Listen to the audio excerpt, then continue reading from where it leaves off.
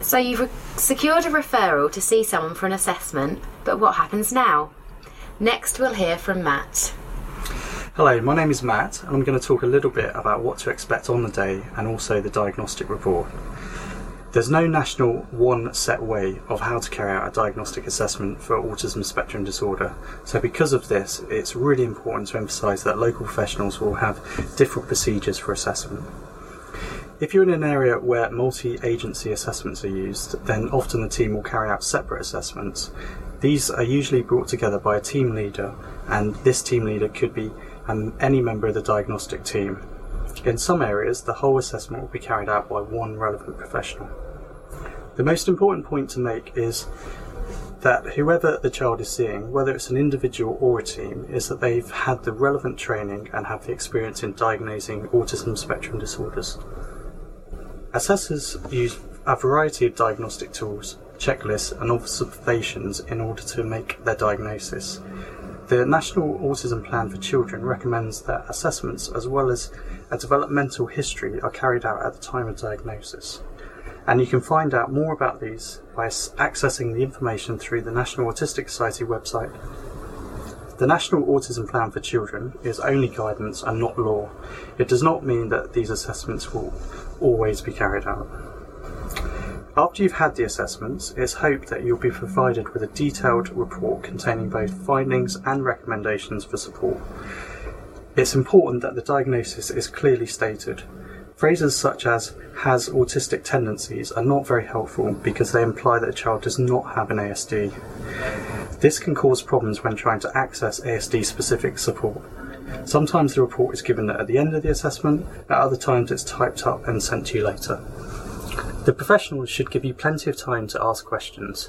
If you don't understand any part of the report or anything that the professionals have said during the whole assessment, don't be afraid to ask for clarification. This may mean phoning back a few days later. Medical professionals can sometimes presume patients understand the medical jargon that they use. If you're unclear about what you read in the report when you receive it, you may also find it helpful to read the article that Lorna Wing has written, which helps explain diagnostic labels, and that you can also find on the National Autistic Society website or by contacting the helpline. Some professionals also offer follow-up. What this includes varies depending on the service. Sometimes it can be regular visits to monitor progress, while others is simple telephone advice. Thanks, Matt. Receiving a diagnosis of an autism spectrum disorder can be a relief for some parents, but for others it's a big shock. In either case, moving on from a diagnosis can seem daunting and many people wonder what to do next.